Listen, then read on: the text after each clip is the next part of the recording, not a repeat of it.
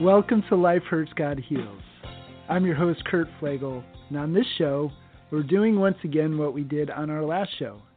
We are going to be practicing scriptural listening prayer. And once again, we have Kim Ward, our special guest and my good friend who was with us last time. And the reason we're doing this is twofold. One, it was pretty powerful for us. Two, we had technical issues last time that caused people who were listening to not hear the second part of the broadcast, especially the part where Kim and I were sharing what we received from our experience listening for God's voice through the scriptures. So we're doing it again. What is scripture listening prayer? We're going to explain it right now. So let's just jump into it. Kim, welcome back. Thanks for having me back again. I love it. It's always good to have you. And it's really, I think, exciting for you and I to do this together once again. Because if there's anyone in my circle of friends and people that I love to share this kind of thing with, which I do love to share about what God is doing in my life and how, and the practices that He is teaching me to draw closer to Him.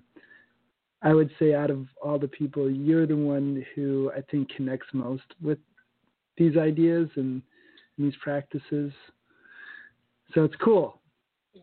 Well, it's fun for me too. I admit I like learning new things and experiencing new things with God and with other friends. So, I'm always up for a new challenge. Yeah, that's cool. And that's what I love about you, honestly. If there's one thing I've learned when it comes to our journey in growing closer to God, it's not about where you start. We all start messed up and broken at some level. It's about where you're willing, how much actually you're willing to let God in, how much you're willing to receive. As I've been thinking a lot lately, is really what you receive is what you reflect. And the scripture that God talks about for me that really exemplifies this idea is John 1:12. It says, for those, this is a rough, I don't have it in front of me, so this is a really rough rendition. This is the Kurt Ruff translation. But it says, for those who received, for those who believed in His name, He gave the right, also authority, right, word authority, to be children of God. And so it's not, as James also talks about, Jesus' half-brother, it's not just about believing, because even demons do that and shudder, right? It is about receiving. And you're a person, from my experience, who knows their poor in spirit, who knows that they need God, that they're incomplete, that they're hurting, and they need His healing power. And you keep going to Him again and again and again. And so I honor you for that. I honor your other people might not see you in that light, but I honor you because I see someone who has a heart for God. So. Well, geez, good thing no one could see this because I'm blushing. I appreciate that. So last time we did something. It was a little different. We did a scripture listening prayer. And do you want to explain? I'm going to move this just a little closer to you because I feel like you're quieter than me tonight. So I want to move the mic. Every once in a while. Yeah. This is the fun of the live broadcast, and we're still learning as we go on technical stuff. So just a wee bit. Yeah, it's okay. Anyway, scripture listening prayer. We practiced that together in the last show, and we're going to do it again because of those tech issues we talked about. So you want to talk a little bit about what it is for those who weren't necessarily tuned in last time or, listening to the podcast? Sure, why not? I'll dive in on this one. So scriptural listening prayer, something you introduced me to. So, once again, another fun moment for that. But it's just simply another way of listening for God's voice, but we're using scripture.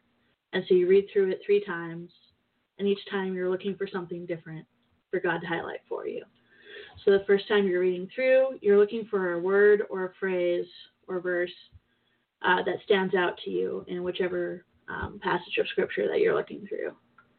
The second time, you go for a different translation, and you're looking for your feelings or mood. What does the scripture that you're reading, what feelings does that evoke in you in the middle of that? And then the third time you go through, you're doing another translation again, and you are looking for the gift or invitation that God has for you in the middle of that.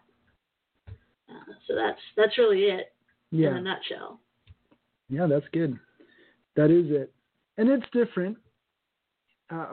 There's many people that don't have this experience. There's plenty of people that study the Bible, and Bible study is important.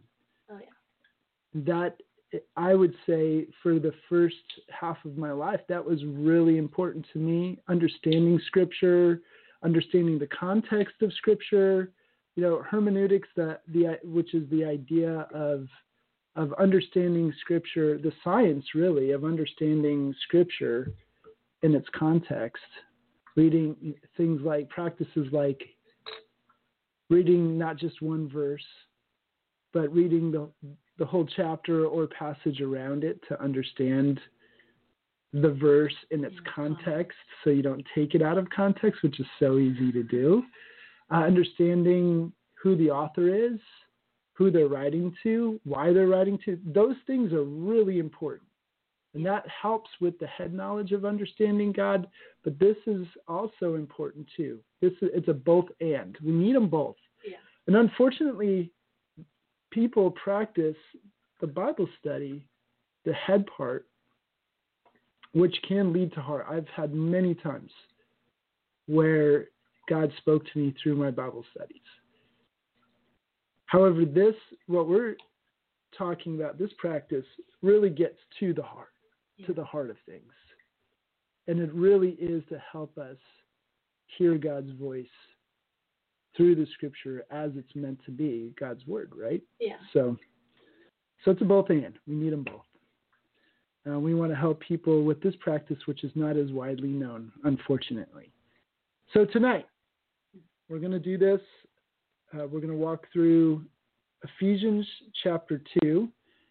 And typically, like we said last time, I like to do 14 to 15 verses, something not too big and not too little, to give us enough to hear from God. However, because we're doing this live, we're doing this on a show, we're going to make it a little smaller.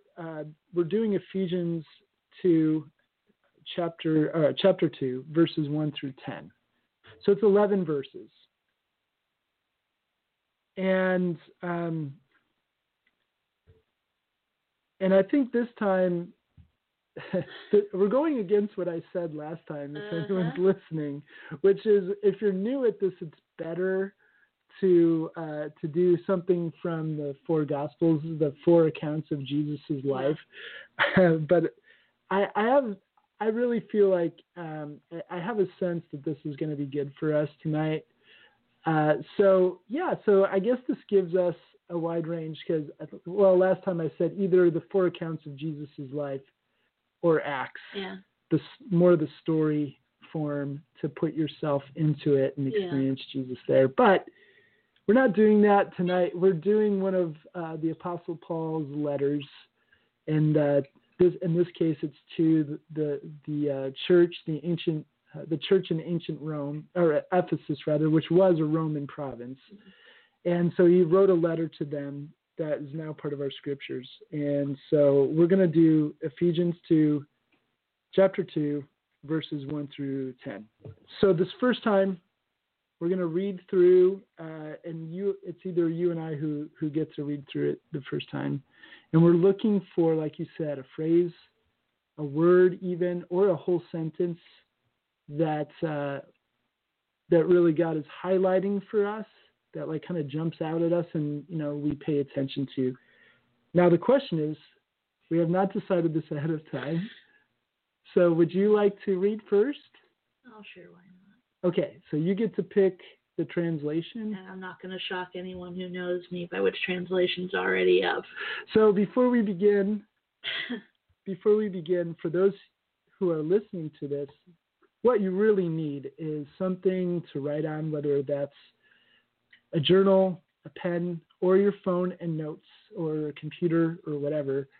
Something that you can just jot down and just write, what I do is write the word in capital, word/phrase, and then start writing next to that. And then the next one I write in caps is emotion and, a dash next to that. And then last is gift/invitation. So this one is word or phrase, or whatever sentence. So before we begin, this is meant to be participation. For if you're listening, just do this with us.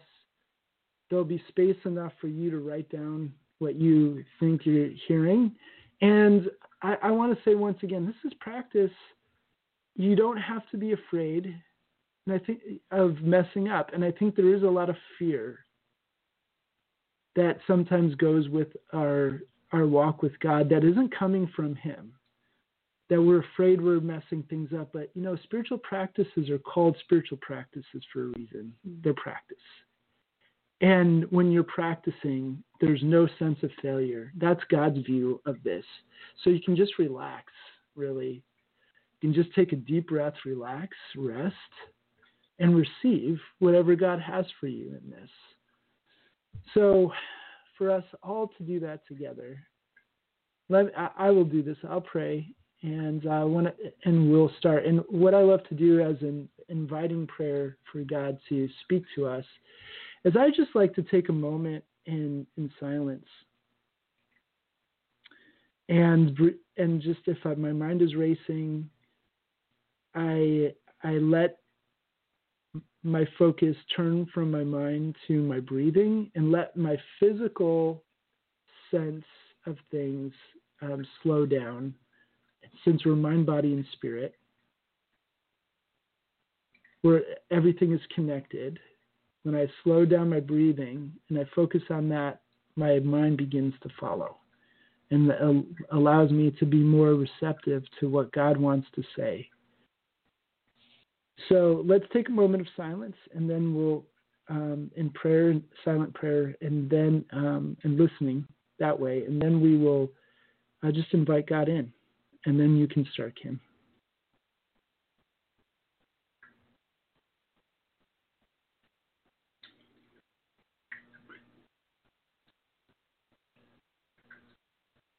God, Father God, Jesus, Holy Spirit, Triune God.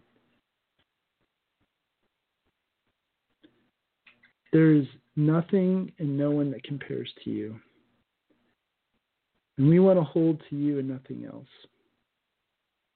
We need you for your life itself, and you offer us everything that we think is life. It's wrapped up in you. We need desperately to hear you, to experience you. It's not enough to know about you. We need intimacy with you. Would you come and would you make yourself known to us? Where are you? Right here for us now, right where we are. Where are you? And who are you for us right now? Would you speak to us as we read your word?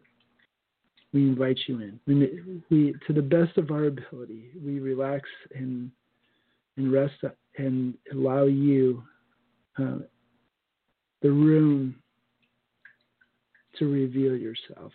And we know that insecurity and anxiety may rise up in this, and we know that's not from you, that you promise us there is no condemnation for those who are in Jesus. So if there's anything that comes up, God, help us to recognize it as the enemy trying to hinder us hearing from you. Our own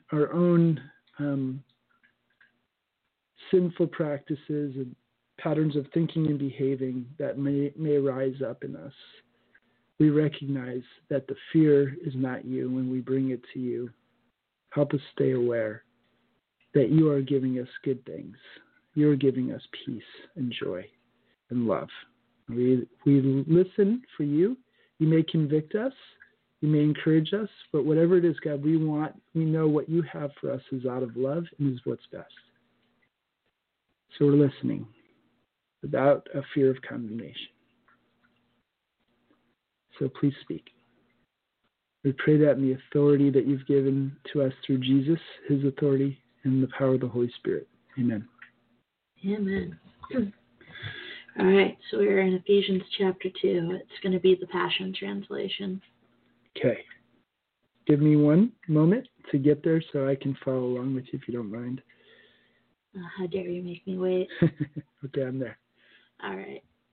And his fullness fills you, even though you were once like corpses, dead in your sins and offenses.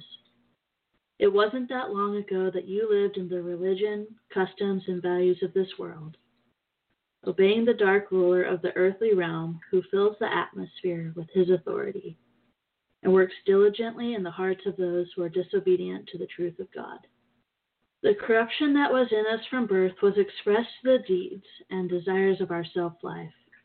We lived by whatever natural cravings and thoughts our minds dictated, living as rebellious children, subject to God's wrath like everyone else. But God still loved us with such great love. He is so rich in compassion and mercy. Even when we were dead and doomed in our many sins, he united us into the very life of Christ and saved us by his wonderful grace. He raised us up with Christ the Exalted One, and we ascended with him into the glorious perfection and authority of the heavenly realm.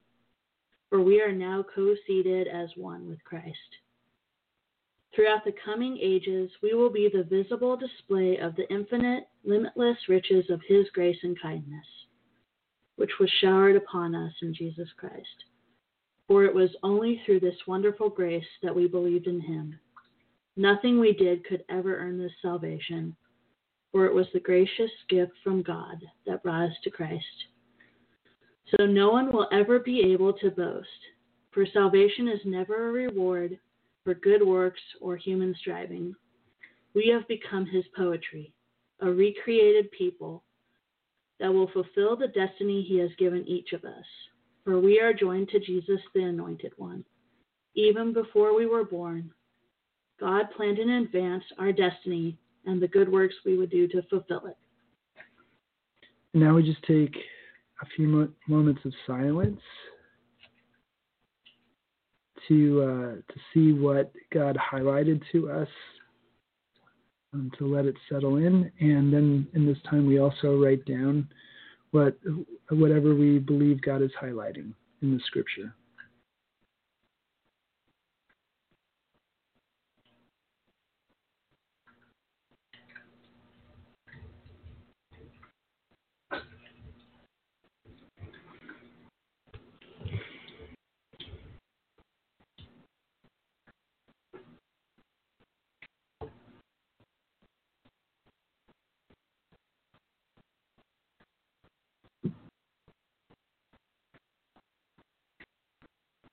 All right, Kim. I guess you read first, so I guess I'll go first. Is that okay? Works for me. Okay, so we're only sharing what the scripture or the word or phrase that we got. We're not giving any explanation of it right at this point. We're just writing it down and moving on to the next reading. So the word I got was Ephesians 2:1. This part of that verse, and it was, and his fullness fills you. Well, ironically enough, other than the and, that's exactly what I got highlighted as well. Huh. Interesting. Okay. Well, that's good. Interesting. Okay. So now we move on to the second reading. And this time we're going to pick a different passage. So I'll read it. And I'm going to pick the NIV version of Ephesians 2, 1 through 10. And this time, again, this is a little more difficult, I think, for most people, especially if you're a guy like me, is to be in touch with emotions. What you're looking for is your personal emotional response to what you're reading. How are you feeling based on what you're reading? Maybe even the phrase that you received last time. Maybe that's what is evoking emotion. But it's sometimes hard to quantify that. Put that into words, and that's okay. Again, it's not. This is practice. It's not life or death. It is practice that leads to life, but it is practice. So here we go. This is Ephesians 2, 1 through 10 in the NIV. We're looking for our emotional response. As for you, you were dead in your transgressions and sins, in which you used to live, when you followed the ways of this world and of the ruler of the kingdom of the air, and the spirit who is now at work in those who are disobedient. All of us also lived among them at one time, gratifying the cravings of our flesh and following its desires and thoughts. Like the rest, we were by nature deserving of wrath. But because of his great love for us, God, who is rich in mercy, made us alive with Christ, even when we were dead in transgressions.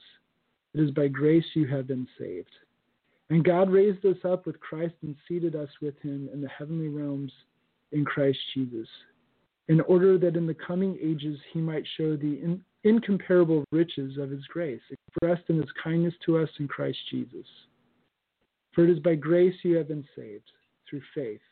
And this is not from yourselves, it is the gift of God, not by works, so that no one can boast. For we are God's handiwork, created in Christ Jesus to do good works, which God prepared in advance for us to do. So now we sit in silence again and allow God, invite him to reveal our emotional response. One of the things I do in this time is just confess that it's easy for me to overwrite my emotions. And what I mean by that is to decide that I'm feeling a certain way when in reality I'm not. Self-deception is huge, I think, in me, and I think in most people. And so I just confess that, that I have that ability to self-deceive and decide what I'm feeling rather than really feel what I'm feeling and acknowledge that. So that might be something in the silence to confess and ask God to show you what you're really feeling.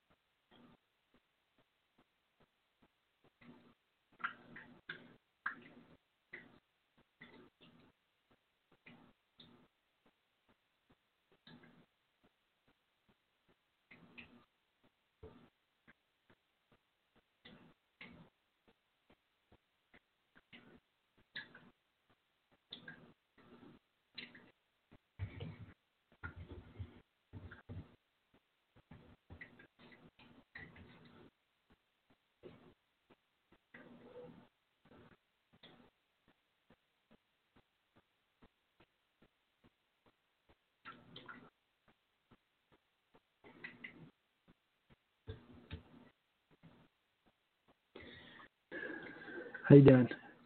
I'm done. Okay. You want to go first or you want me to? I guess I can go first this time. Okay. I won't make you do it every time. All right. I just felt a feeling of like the pressure and weight being lifted off while I was reading that. Nice. I like that. I think my first emotional response to it was confusion this time around. Okay.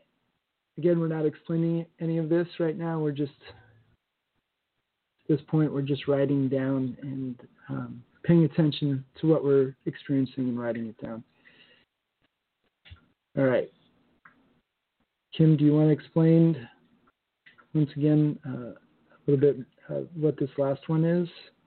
So the third time we're reading through, we're looking for God's invitation to us or his gift to us in the middle of this, which could be something as simple as rest in my presence, or I have this for you, or it could be pretty much anything. Sometimes I think, it could be something as simple as I'm your comforter. Like, take a break. Yeah.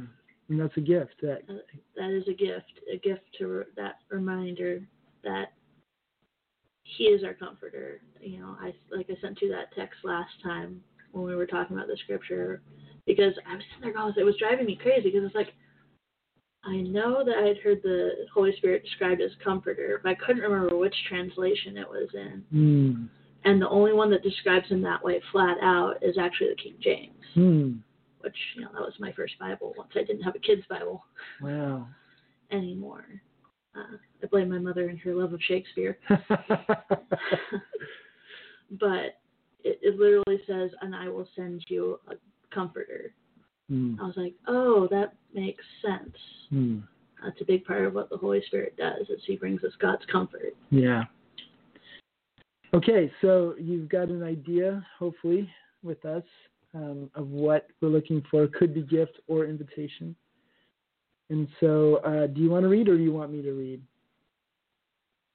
I will let you. Okay. I think this time then we're going to go to the ESV. Okay, actually, maybe not.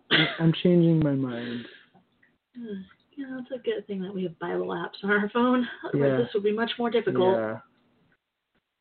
Sorry. How dare you, sir?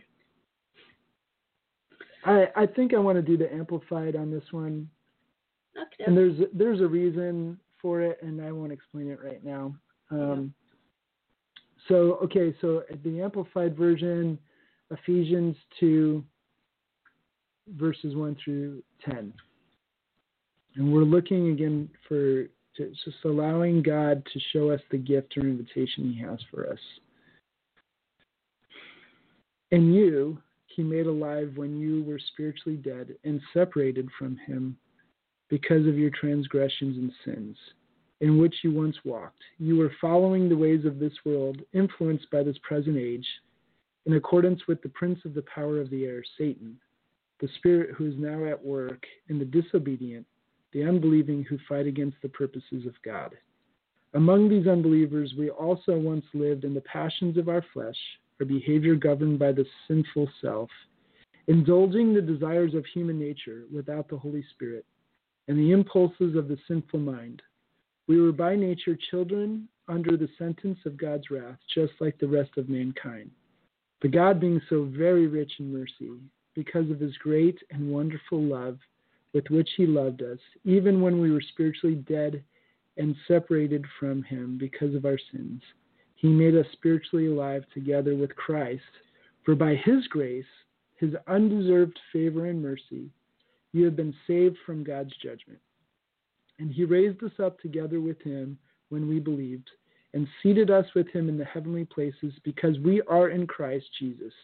And he did this so that in the ages to come he might clearly show the immeasurable and unsurpassed riches of his grace in his kindness toward us in Christ Jesus, by providing for our redemption.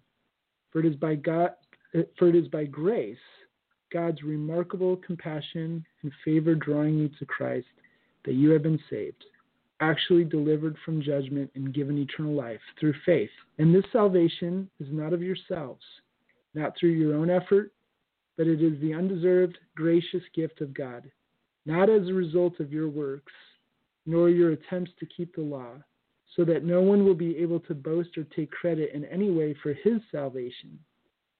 For we are his workmanship, his own masterwork, a work of art, created in Christ Jesus, reborn from above, spiritually transformed, renewed, ready to be used for good works, which God prepared for us before taking paths which he sets, so that we would walk in them, living the good life which he prearranged and made ready for us.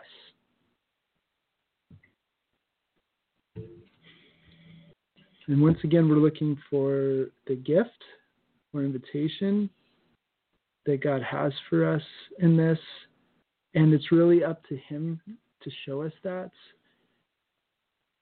So if you haven't received anything yet, it's okay we're going to spend some time again in silence and listen and allow him to reveal. And this is also time you can write it down if you have received something.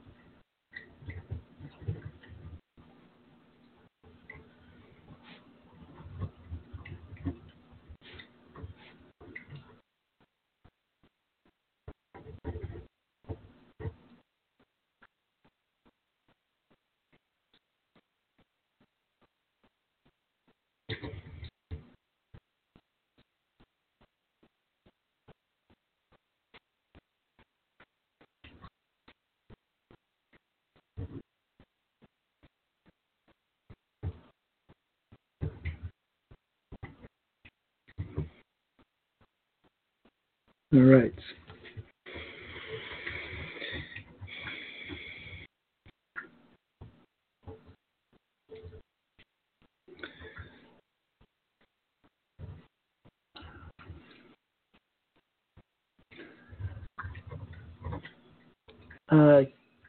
Can you want me to go first? Yep. I'm guessing.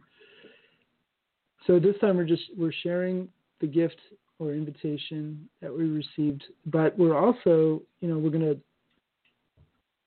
going into more discussion. So if I was doing this alone, what I would also do in this part is begin to write down more that I'm receiving. Like there might be questions that, or like more of what I'm receiving, or questions that I have based on what I've received. Because what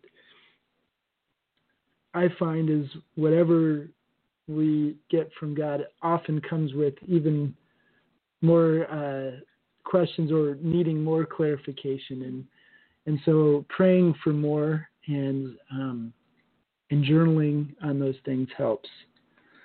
So just to get started, I received this: shine with me. And there's a bunch more that I'll explain as we're now starting to discuss things. But after we hear your word, your gift, rather, or invitation. But it does come from Ephesians 2:7, and this one in the Amplified. It first touched me actually in the TPT, the Passion Translation, and the wording that I don't remember for Ephesians 2:7 there. But anyway, it says, "And he did this so that in the ages to come he might clearly show the immeasurable and unsurpassed riches of his grace and his kindness together toward us in Christ Jesus by providing for our redemption." And there's actually a little more to that. Before that says, in 6, actually, he raised us up together with him and seated us with him in the heavenly places. So I think it comes from actually Ephesians 2:6 and 7. How about you? What did you get? The short one was, don't let your awareness of your brokenness become bigger than your awareness of me. Say that again. Don't let your awareness of your brokenness become bigger than your awareness of me.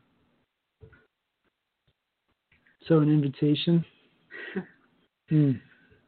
And did that come from any particular passage or scripture verse or passage in that? I mean, it kind of was going with the fullness. His fullness fills in you. And then, to be honest, before we started this, I was journaling because I woke up late, as you know, which is extremely stressful to the person who likes to show up on time and who honestly almost rolled over 3 times and almost continued to roll over, which is not my normal.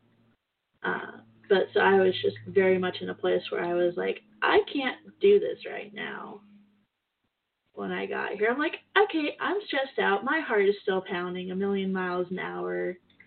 Like, God, what are you doing here? And, that's how my whole first part of the journal entry started. And then I started remembering what I'd been listening to when I took a shower earlier, because I tend to listen to podcasts or audiobooks. And I was re-listening to Uninvited by Elisa TerKeurst. And she talks a lot about things that I recognize really well, but then she has these 3 phrases that she says that she started focusing on as her kind of the beginning of the day focus, which is, God, you are good. God, you are good to me, and God, you are good at being God. So my journal entry went from, I can't do this, help, I'm freaking out, to, you are good. You are good to me. You are my comforter. And started going into who he said he was, and that allowed me to kind of calm my brain back down and my body back down to where I could sense God's presence again, because I was too freaked out to feel it earlier. What I hear in that is the practices that God is teaching me in this is what this really does. What we're doing here is, first of all, it gives us awareness, right? Yeah. What I hear in that journal entry is that you had awareness of your own emotional response. You had awareness that you were panicking or feeling overwhelmed, feeling what, you tell me what you were feeling in that. I shouldn't be telling you. That's a bad thing. Yeah, don't tell a 9 what they're feeling. Yeah. They'll disagree with you. Tell me, yeah. So what were the emotions you were feeling as you were writing those things down? A lot of it was stress. I literally had practically a panic attack. You know that feeling you get when you're in a nightmare and you've fallen off the cliff and you're about to die? Yeah. That was the feeling I woke up with and I couldn't shake. And was this when you woke up late? Well, it wasn't. I literally, because I was halfway awake, I didn't actually get a real nap, which didn't help. Yeah. And then so I just rolled over for the 3rd time. I just felt this super panicky feeling that normally I only get after I've had a nightmare. And then I'm like, fine, I'll look at the clock. I don't know why. I look over, I'm like, oh, I'm 20 plus minutes later than I intended to get up. Which technically you weren't late to get here. We were getting here early to pray. So True. But anyone who knows me at all knows that being a minute early is being late as a general rule. Okay, so you had this panic attack. Yeah, because I was panicked before I was actually all the way awake, and I couldn't figure out why. And then once I woke up, I was like, okay, it's 3:36. We don't live in the same town, so so my mind immediately started racing to all the things I had to grab, and dang it, I meant to grab coffee before I did get the coffee. I decided being late was worth the coffee. Obviously, I didn't have to worry about being late, and I still had to go to my parents' house, so I immediately go, I need to get the stool because I'm 5'2". Your chairs are high. True. They're higher than my hip level, so I feel like I'm climbing Mount Everest every time I'm getting onto these stinking chairs. And then at the same time, because of that kind of panicky, nightmare-y feeling, I was also feeling like I was going to cry every 2 seconds. So my emotions were really close to the surface. I'm like, which is not my normal preferred mode of going through the day. And does that overwhelm you when you can feel. When I'm at that point where I'm like, I'm with people and I can't cut the feeling of wanting to cry off. Like that's more emotion than I generally allow myself before going back into ignoring it. What is that when you feel those emotions, that sense of being overwhelmed right near the surface and you're around other people? Well, let's say this, when you're by yourself and when you're around other people, like what's your typical response to that? Probably depends on the day. Some days I'll turn to God and just lean on him, especially if I'm alone. It's easier if I'm alone. To turn to him and go, okay, what's going on? I don't feel good. And kind of just, lean on him with it. If I'm with people, I'm like, I am not the cry in front of people type, as you were well aware. Mm-hmm. So then I'm going, okay, well, I can't let this out right now. So I generally try to distract my brain somehow with something. And if you can't? Well, then I just deal with it, which is not really dealing with it because I still won't let it out where anyone can see it as a general rule. I think there's another response. Flight. Oh, yeah. You leave. Yeah. That would be a 9 response. In a nutshell, running is generally an option. So the distraction, would that be like to just push it down then? Yeah, it could be, if I'm with people, it could be to start focusing on what they're doing. So I'm not focusing on what's going on in me. Yeah. Could be doodling, could be anything that kind of distracts my brain. It doesn't happen as often around people, so it's been a little bit. Yeah. That's the thing. Well, that's the cool thing in this is, for me, my typical response when things are rising up like that, and that insecurity, my first response is to distract myself, like you said, and suppress it. Suppress the truth of what's happening in me. That's my initial response. And so what I love that in this, again, going back to what I said earlier, was the awareness. That's first and foremost. So be aware of what you're feeling. To be honest with it is the second one, that acknowledgement. So, these are A's for me so I can remember them well. So there's the awareness that God, that you partner with God and participate with by making yourself open to experiencing this and making yourself available to experience this, and then acknowledging it before God. And the other part of acknowledgement is not only acknowledging what you're experiencing, but acknowledging this is what you did, who he is. That's huge. Both of those are needed, to acknowledge the situation and then turn your eyes from the internal or external situation that's not good to God and acknowledge who he is in that moment, right? Yeah, it's definitely not something I always do, but it's definitely something that helps. It doesn't always take all the pain away, but it does give you the comfort of remembering who he really is. Yeah. And it makes him bigger than the pain. Yeah, it's just like, like different drugs can, like suppress pain or whatever.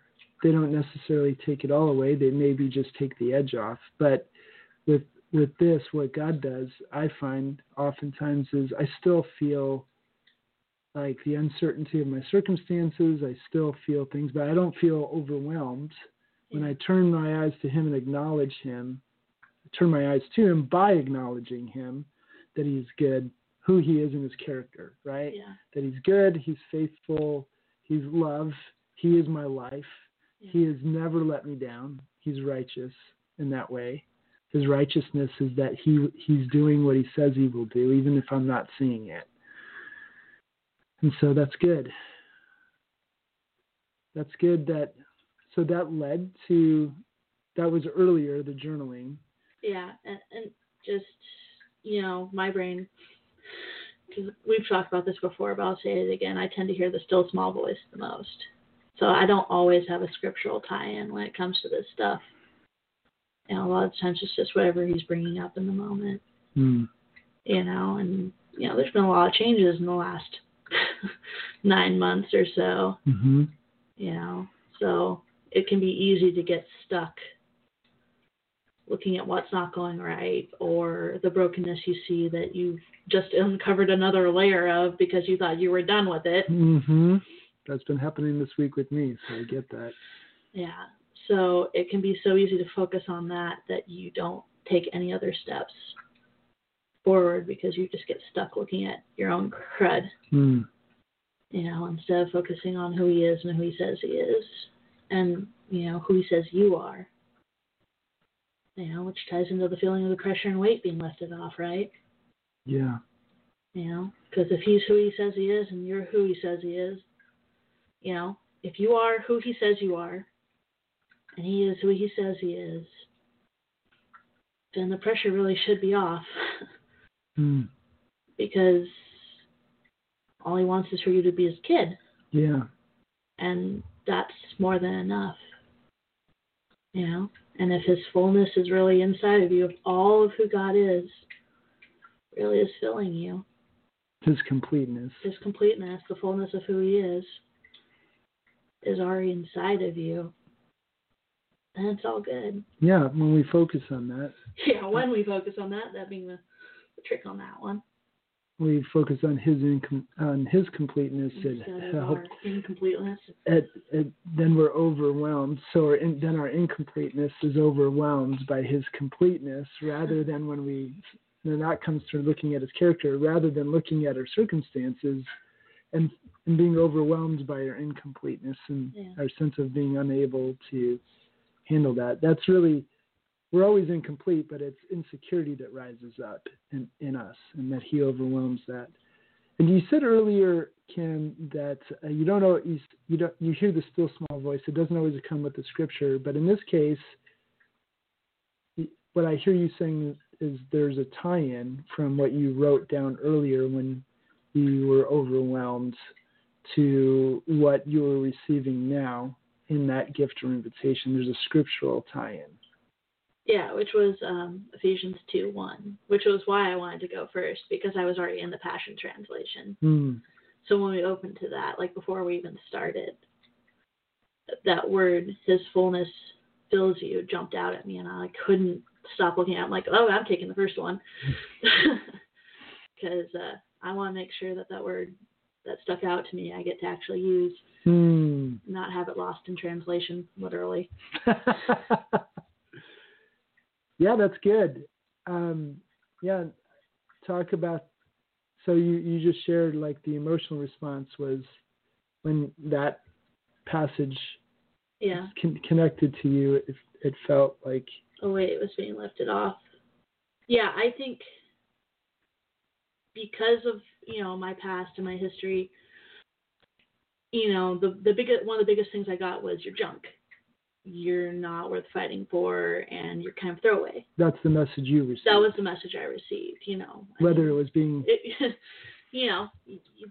kind of how that works when, your mom doesn't keep you and then your parents don't take care of you the way they should. Mm-hmm. Kind of comes with that territory. Mm-hmm.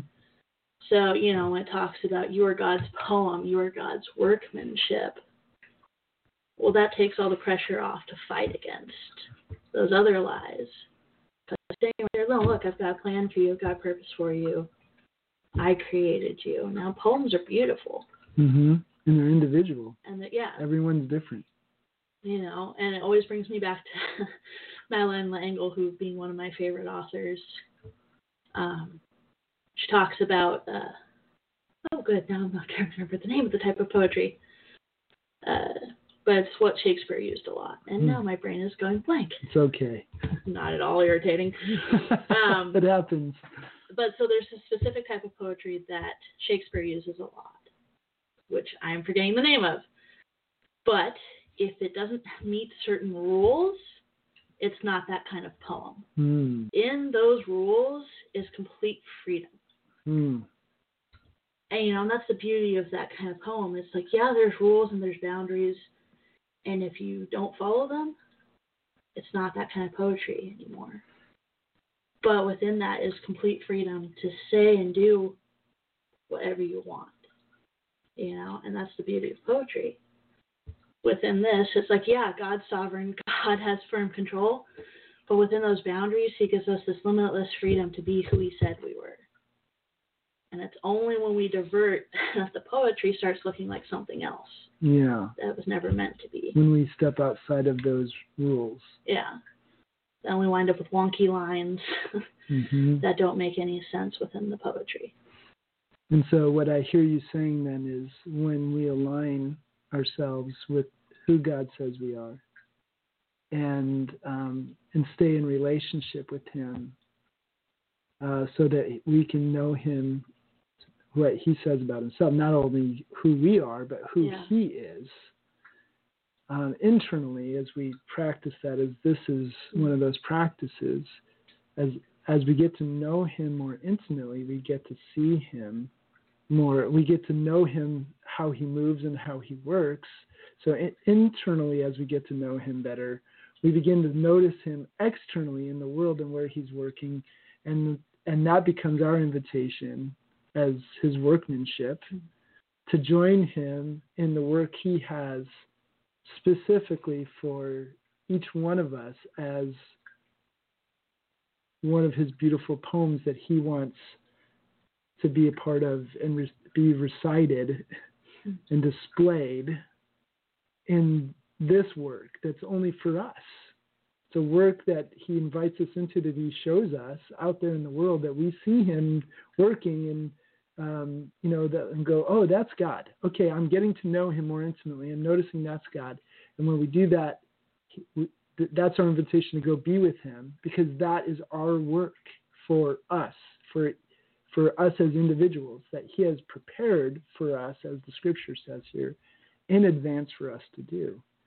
And so that's where we step into it with him, and we stay in alignment with him instead of running around not knowing him, trying to do good works for him, rather than do the work with him that he has specifically made for us. So the more we know him intimately here, the more we recognize him out there in the world, the more we step in to the work he has set aside for each one of us that's for no one else.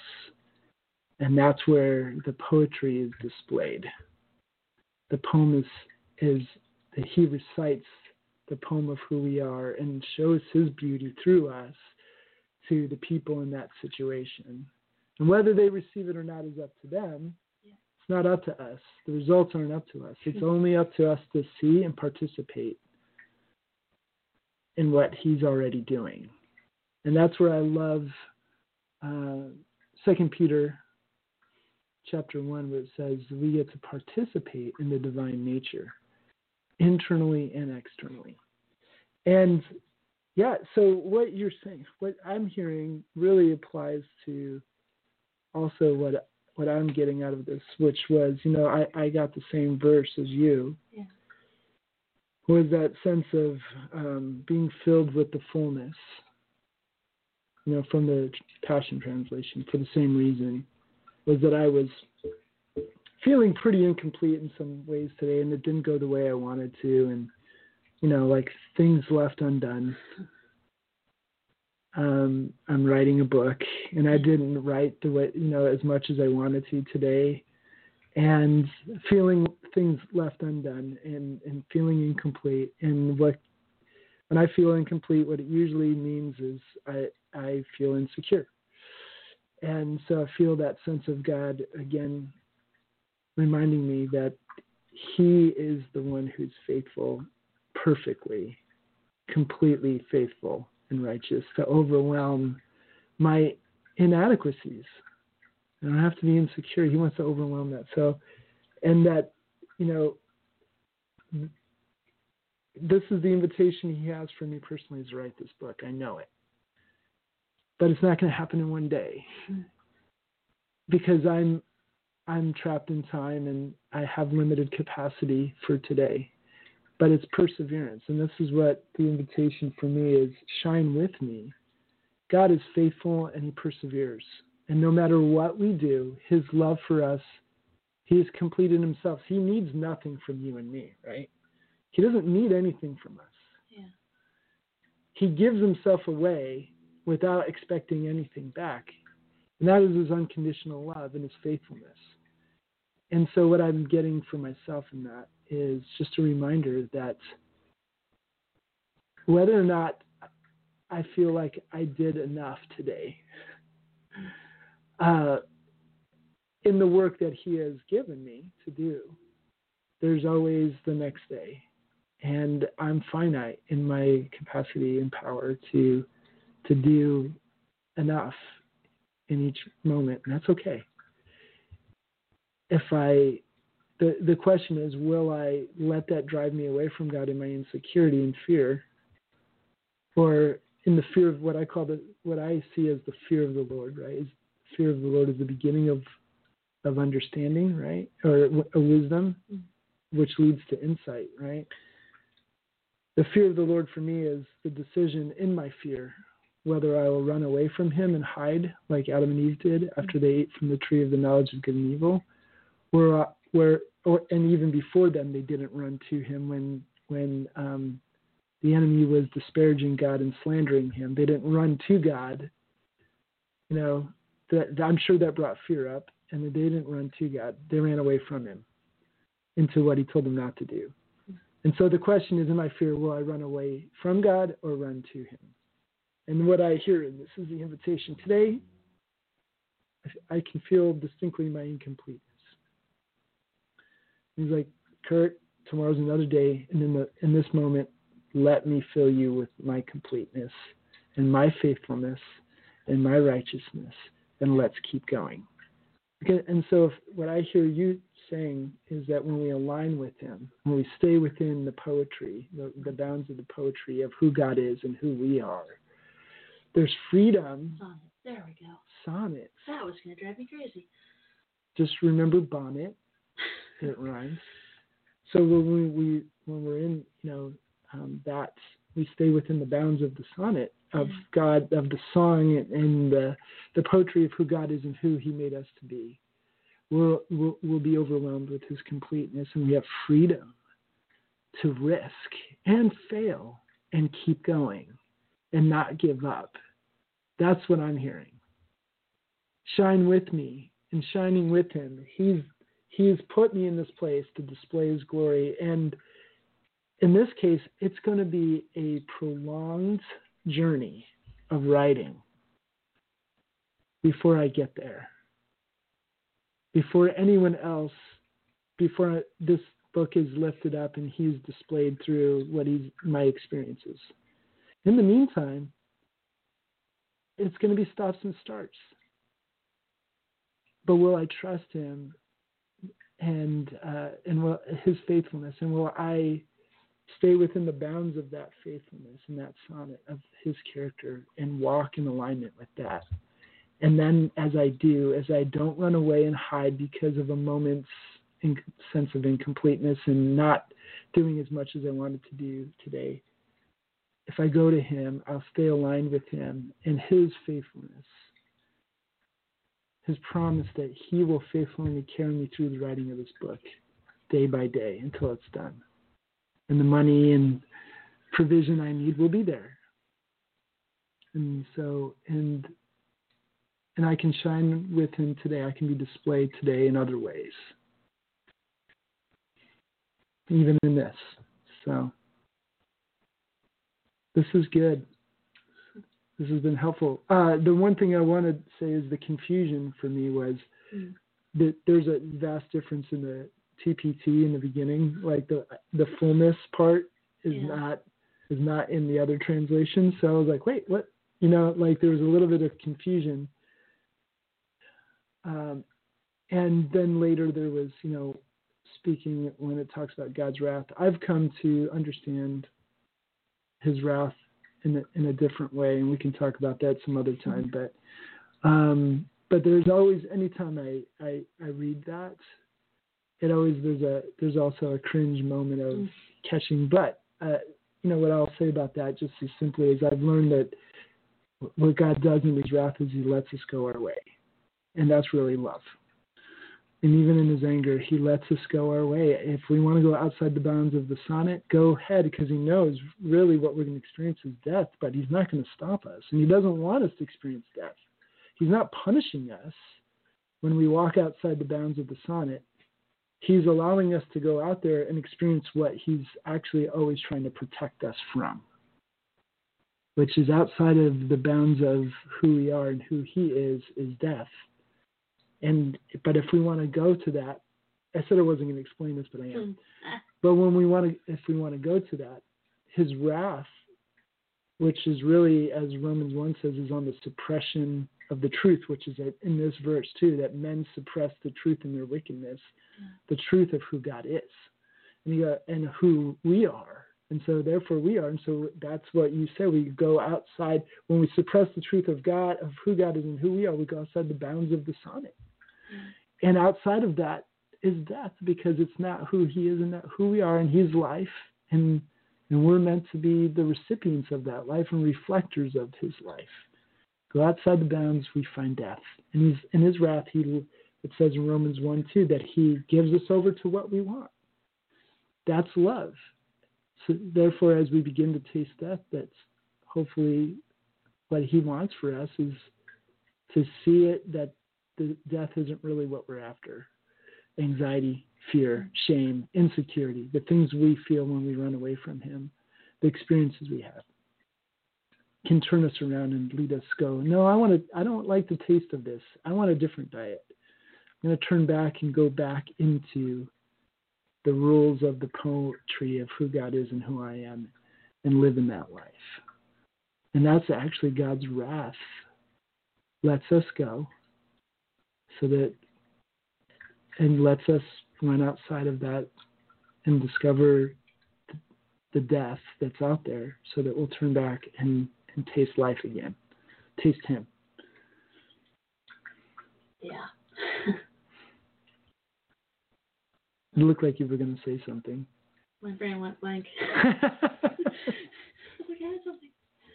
No, but that really is his goodness, right? I mean, you turn around and he's right there. We have a tendency to think of him as far away sometimes. But, he's literally, you turn around and he's already there going, oh, hey, there you are. And that's the beauty of it.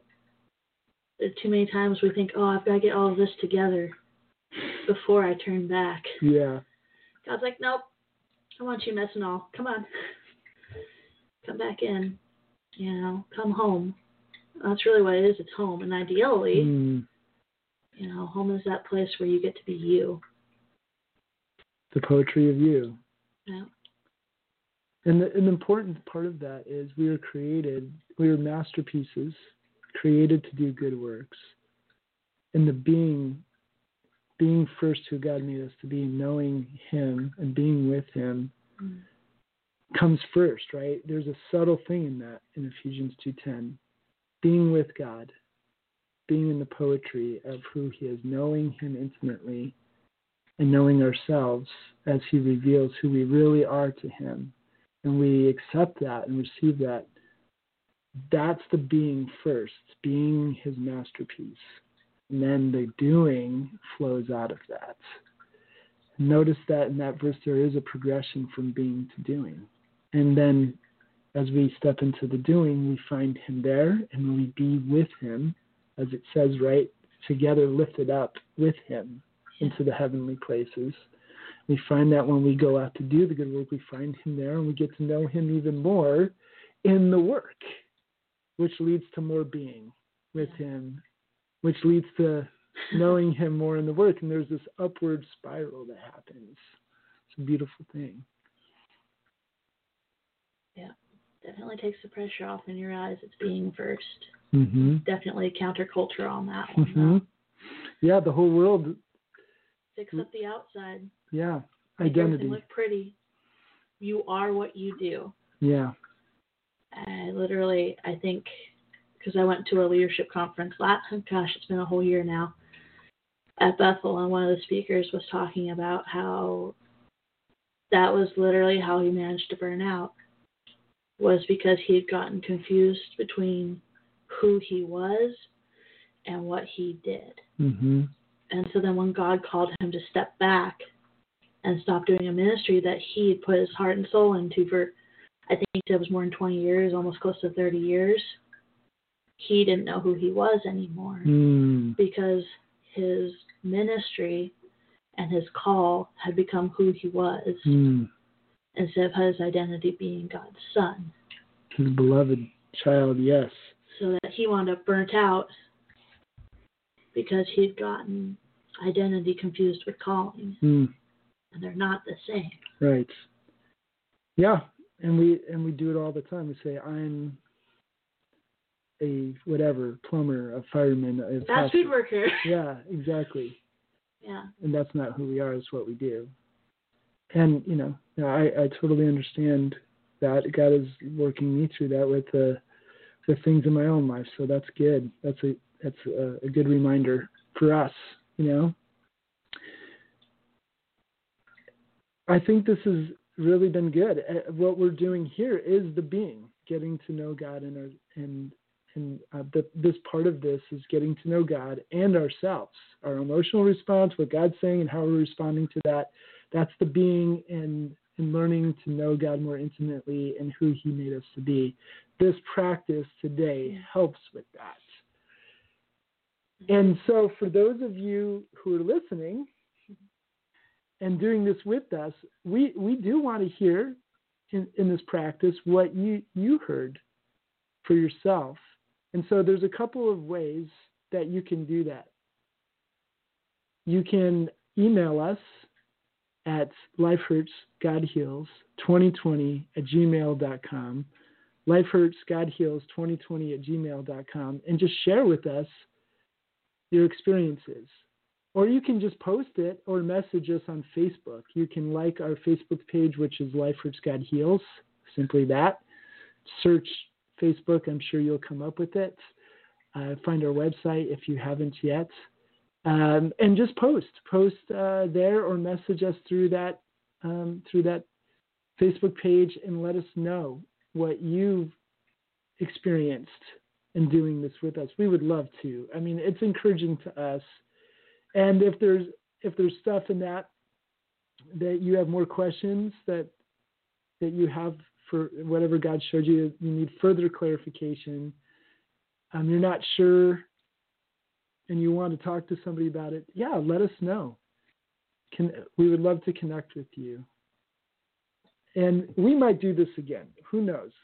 Right now, who knows what next week, and the next show brings. So yeah, it's all up in the air. Yeah, but what I am right now here in the present, what I'm thankful for is for you being a part of this and what you shared. Your vulnerability, Kim, what you shared today was great. So thank you for that.